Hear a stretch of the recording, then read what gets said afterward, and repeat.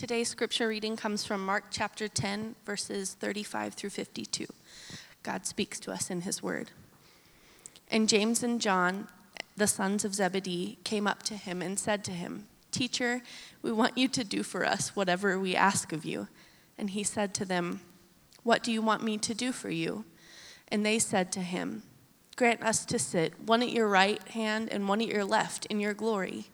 And Jesus said to them, "You do not know what you are asking. Are you able to drink the cup that I drink, or to be baptized with the baptism which I am baptized?" And they said to him, "We are able." And Jesus said to him, "The cup that I drink, you will drink, and with the baptism which I am baptized, you will be baptized. But to sit at my right hand or at my left is not mine to grant, but it is for those whom it has been prepared." And when the 10 heard it, they began to be indignant at James and John. And Jesus called them to him and said to them, "You know that those who are considered rulers of the Gentiles lord it over them, and their great ones exercise authority over them. But it shall not be so among you. But whoever would be great among you must be your servant, and whoever would be first among you must be slave of all.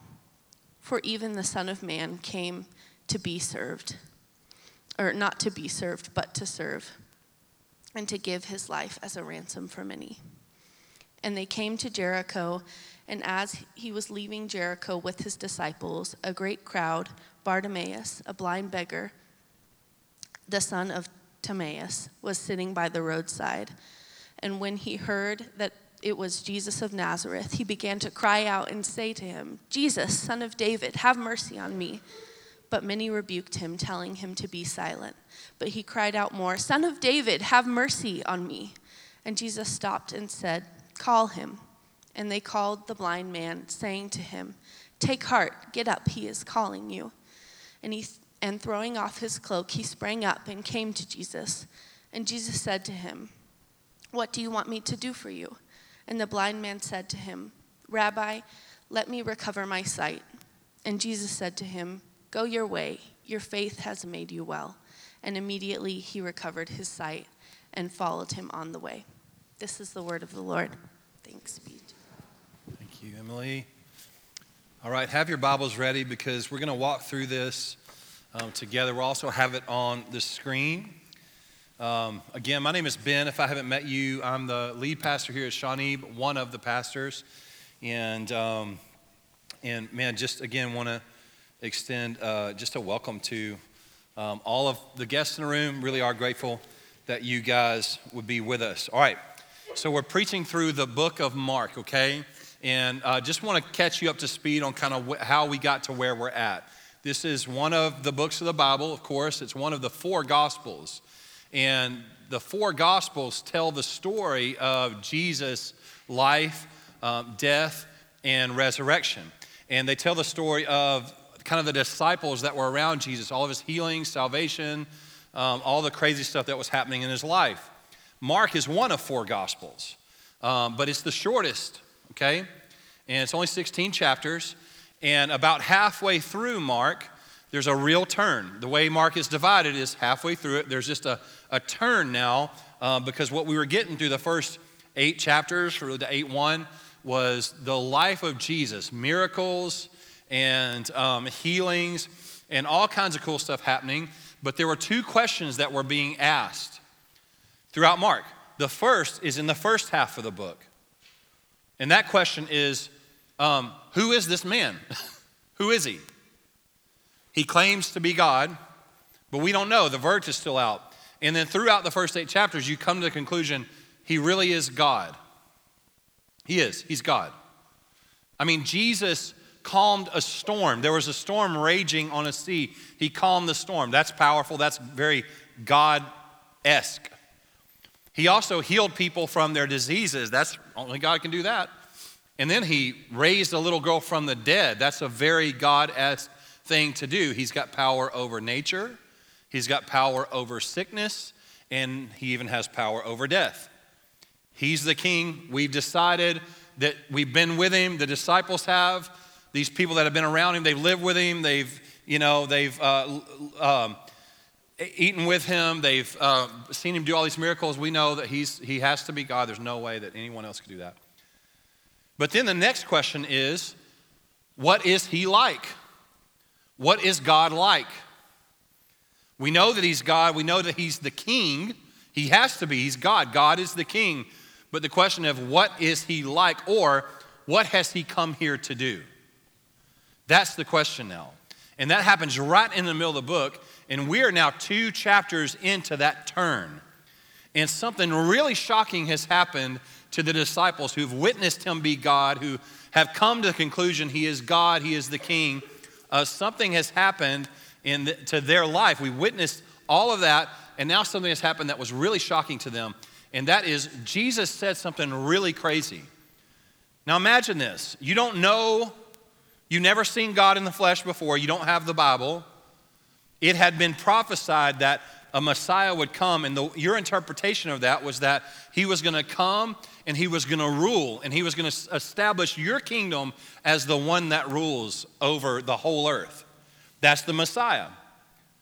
He's going to overthrow the Roman government, that current government that was kind of over God's people. He's going to overthrow them. He's going to be established on the throne of David. That was how Isaiah prophesied about the king, the Messiah. When God comes, he'll be like this. So now you have established this man, Jesus, is the king. He is God. And immediately you're thinking, how is he going to overthrow this government? He's going to draw a sword. There's no doubt. And then the one that you have established as God, who will for sure overthrow the government and establish you as the great nation, he tells you this: I am going to be put to death in open shame, in open humiliation that will be an embarrassment to me and everybody that follows me. Excuse me? What do you mean? How do you plan on overthrowing the Roman government if you're going to be put to open shame and humiliation and die? Jesus. What a crazy idea. That God would come to earth to die. And so what you have now, see, this is not news to us. This would have been drastic news to them. And to be honest, one of the things that we're going to talk about today is the fact that it's not news to us anymore. That it's old news. That God himself would come in the flesh and that he would die for us and that he would be resurrected. That's old news to people in the Bible Belt. How is that? How can we be over-churched but under-gospeled? Today we're going to see that happen to his disciples. And then we're going to see another disciple who didn't witness or walk through nearly the same amount that the 12 disciples did. Today is a tale of 2 types of disciples. The first is the 12. Remember, these men had spent time with him. He was going to overthrow the Roman government. They were ready for it. Even though Jesus told them, I'm going to die. I'm going to suffer. I'm going to be put to shame. And he had just told them this, and then his disciples, who had spent 3 years with him, came up to him, and this is what happened.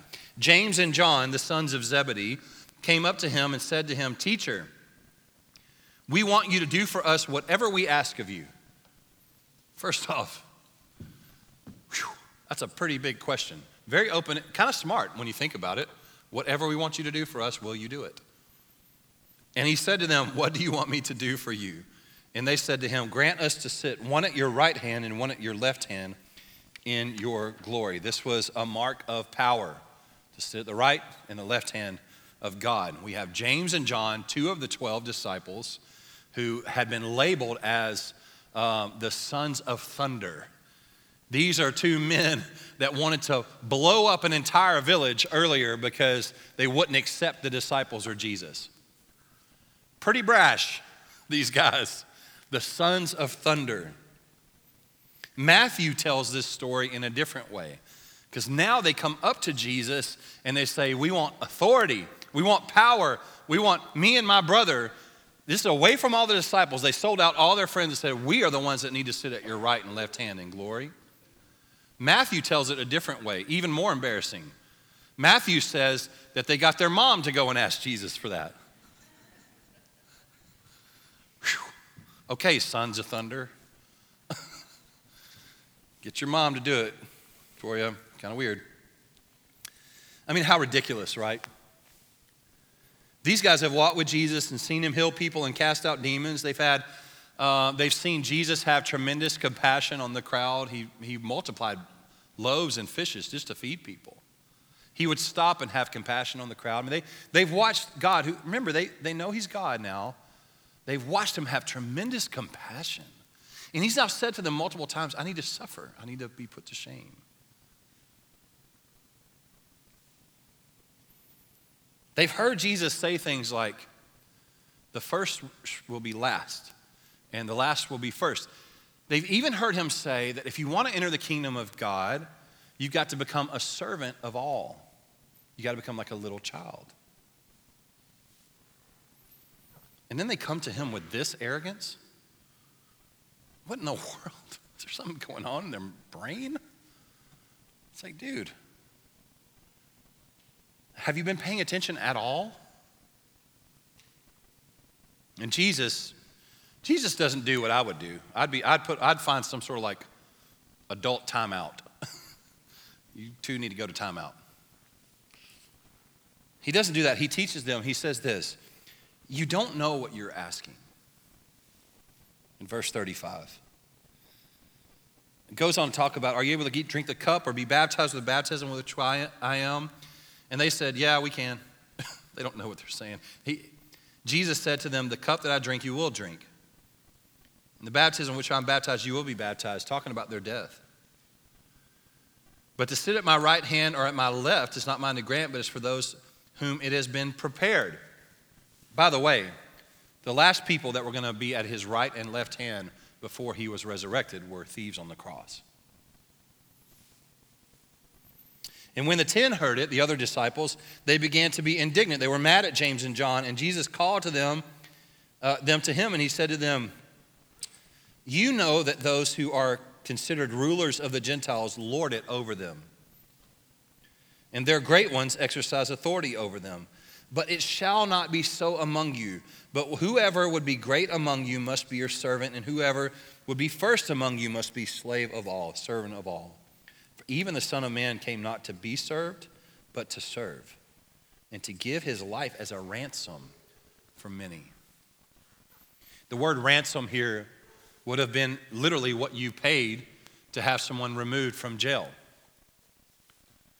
He came to pay the debt.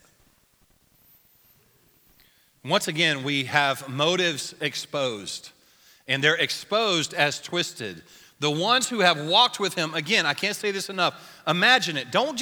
It's not just a story. I mean, put yourself in their shoes. They've slept on the ground. They've been nearly killed multiple times. They've seen all kinds of crazy signs and wonders. They were very tangible, real people. They had to have food and water, and they had to talk together and hang out and laugh together and use the bathroom and all kinds of stuff that human beings do. Those people had been with Jesus for years at this point. And their motives are exposed. They're twisted motives. They want power and authority and comfort. They want Jesus to give it to them. But what he does is crazy to me, and it's a testimony to all of us. He gives them not power and authority and comfort, he gives them the truth. And he does it because he loves them, and he gives them the truth in love. And that truth is this. This is the truth. The kingdom of God is not like you think it is. The kingdom of God does not belong to the one who is able to prove himself the most. The kingdom of God does not belong to the one who's able to buy himself in. The kingdom of God doesn't even belong to the one who looks the most righteous. You cannot be holy enough to enter the kingdom of God. The kingdom of God is upside down. It's left becoming right and right becoming left. And it's whatever you think would make you be the first in the kingdom is actually would make you be the last. And then the last will be first. This kingdom is not for the one who has proven themselves. The kingdom of God is for the desperate and the needy. It's for the beggar.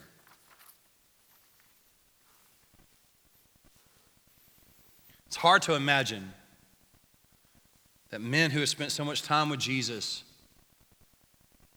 would not see this by now, right? They're so familiar with him. They've watched him serve.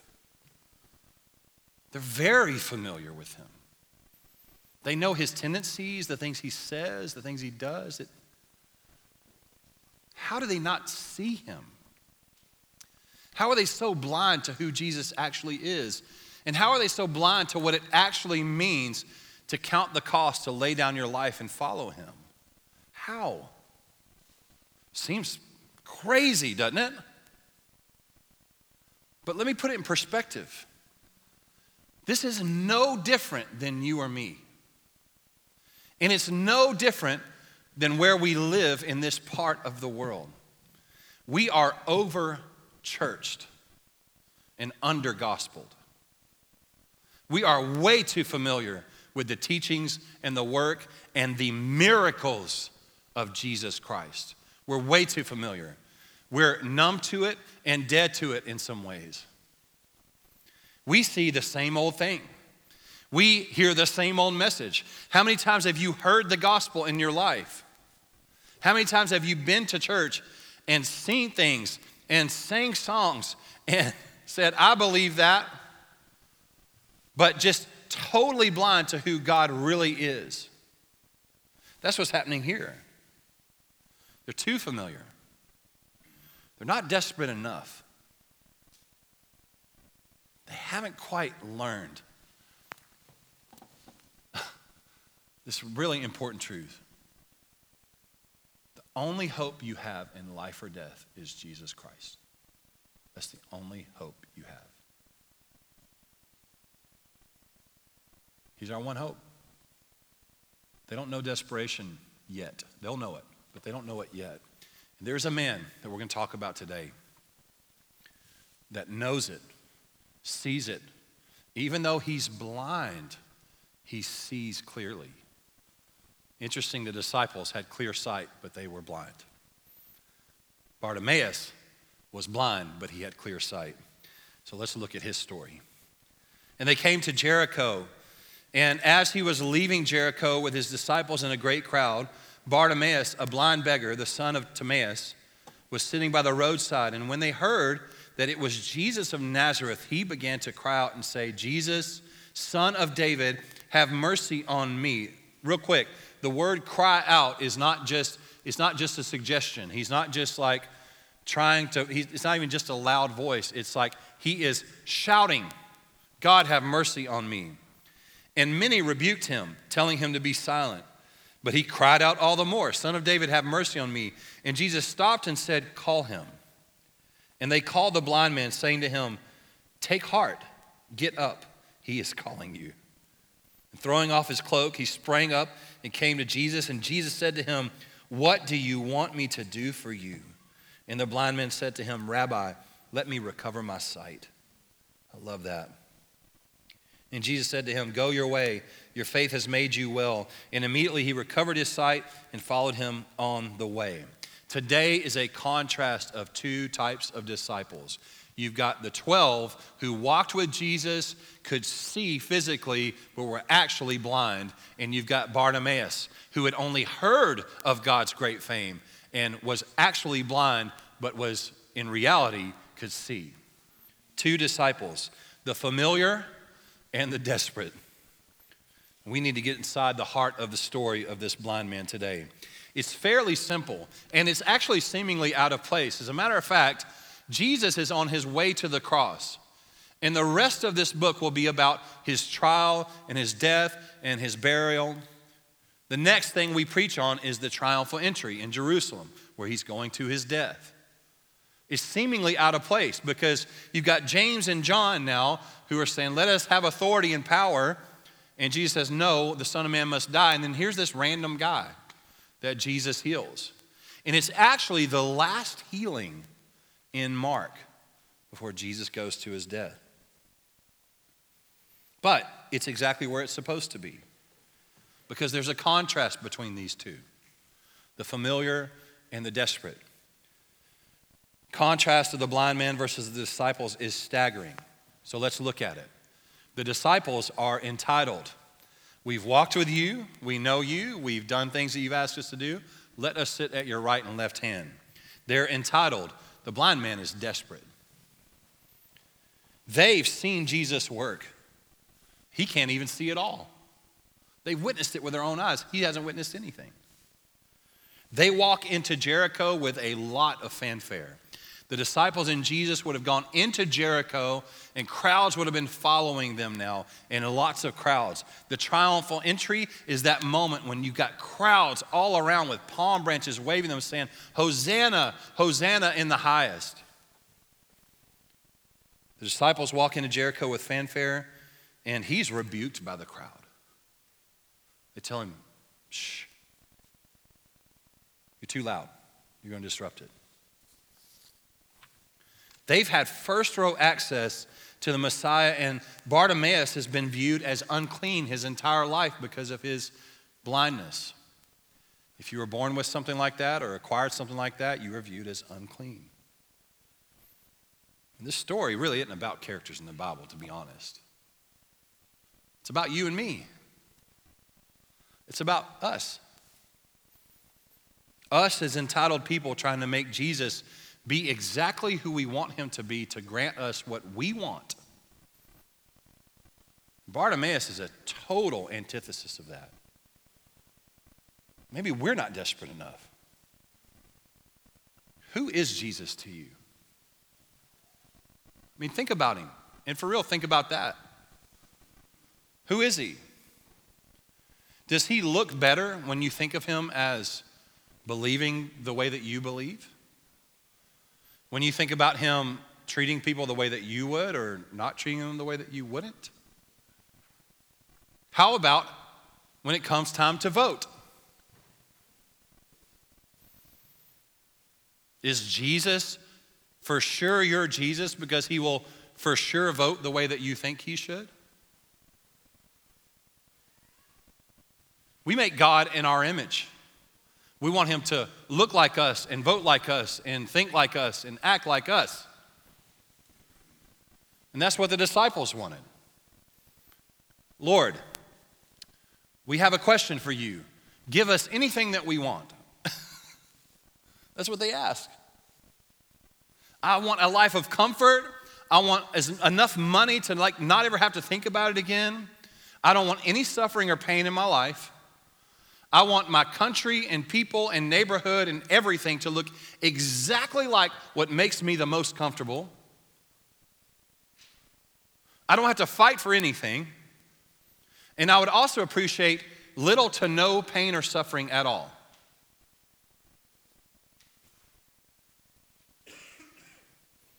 This is about you and me.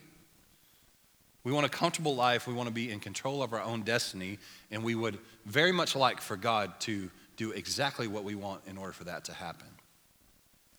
We need to look at Bartimaeus and see how he sees. This is true discipleship. So let's dig in, and we're going to go through this pretty quickly. The first thing is this: Bartimaeus knows his need. He knows his need. And they came to Jericho, and he was leaving Jericho with his disciples in a great crowd. Bartimaeus, a blind beggar, the son of Timaeus, was sitting by the roadside. And when he heard that it was Jesus of Nazareth, he began to cry out and say, Jesus, son of David, have mercy on me. He had heard that it was Jesus of Nazareth. He believed it. This is a man that's so desperate. He knows his need. He's blind. He's probably been that way since birth. He cannot see. People mistreat him. He wants to be able to see. He wants to get treated right. He would like for his eyesight to be open and restored. But however, nobody's been able to do it to this point. I done been to every doctor, chiropractor, you name it. Nobody can make me see again. And I've heard about this guy from Nazareth of all places, but he's healing people. And he claims to be God. And I've tried everything. If he doesn't do it, it's not going to get done. So tell me where he's going to be. He knows his need. This man is desperate. He's blind. We're blind. We can't see God. If Jesus himself doesn't open up our eyes, open up the eyes of our heart to our own brokenness, to our own need, then we never know that we need a Savior. And that's the thing today. Bartimaeus knows his need. We have to know ours. You cannot work to get in God's good graces. Jesus approached, noticed how the Bible describes this scene. He began to cry out. He knows his need. He's crying out. Jesus can heal me, and that's it. He's the only one. Which is the second point. He believed in Jesus. He believed in him. He believed that he was Messiah. He says, Jesus, Son of David, have mercy on me. Have mercy, Son of David. What an interesting thing to call Jesus. It's the first time he's been mentioned that in Mark. Son of David. Why in the world? Is David his dad? Wasn't David born a lot of years before him? No. So yes, David was born a lot of years before him, but Jesus came from the lineage of David. And Isaiah prophesies that the Messiah will sit on the throne of David. So everybody, every Jew in this area would have known that when the Messiah comes, he will come from the lineage of King David. And it's the most qualifying statement. If there was one statement that could have been made at this point in the story of Jesus that would have let you know exactly how someone sees him and views him, it would have been to call him Son of David. You are the one. You're the one they prophesied about. You are the Messiah. And let me prove to you how much I know it. You are the Son of David. Love this, man. He believed him. He knew he was the Messiah. Had others come through the town, probably claiming to heal? Yeah. Had others come through claiming to be Messiah? Yes. But the blind beggar discounts all of them and qualifies his belief and says, you are the Son of David. He believed in Jesus. He knew his need. He believed in Jesus. And the final thing is his faith was persistent. Many rebuked him, telling him to be silent. But he cried out all the more, Son of David, have mercy on me. And then Jesus stops, calls him, and he says this amazing thing. Take heart. Get up. He is calling you. And he throws off his cloak. Imagine the scene. He throws off his cloak, springs up, came to Jesus. Jesus says, what do you want for me to do to you? And here's what he says. Rabbi, I can't see. I cannot see. Please restore my sight. The desperation in this man. The whole crowd is telling him to stop. If that isn't commentary on where our culture is today, it's not very popular to follow Jesus in this moment. And the crowd around Bartimaeus tells him to be silent. You're embarrassing us. We have a plan. This is Jesus of Nazareth. He's very popular right now, Bartimaeus. We would very much appreciate it if you would just shut up and not embarrass us. We want to present ourselves well to Jesus. We want him to be impressed with us. Look at our works. Look at the things we do for him. We don't want him to look at us as desperate people. So Bartimaeus, would you please stop? You're wrong. He doesn't care about you. He doesn't care about your blindness. And guess what Bartimaeus did? Got louder. He got louder. Because you know what? The most important thing in his life in that moment is not what everybody thinks about him. It's the help and the healing power of the Son of God. That's the most important thing. This man sees eternally. He's persistent in his faith. He perseveres in it. And Jesus stops and calls him. He springs up. It's the moment he's been waiting for his entire life. He's now realized, now think about this with me. He's now realized, I am blind, I cannot see, I have need, I am done, I'm dead in the water. And then he hears about Jesus. He's like, let me position myself there. And he believes in Jesus, says, I know this man can help me. I know he's the only one that can. And then he's persistent. Nothing else matters. Not what everybody says, not what happens around me. All that matters is let me get to Jesus. And Jesus says, go your way. Your faith has made you well. Sweet.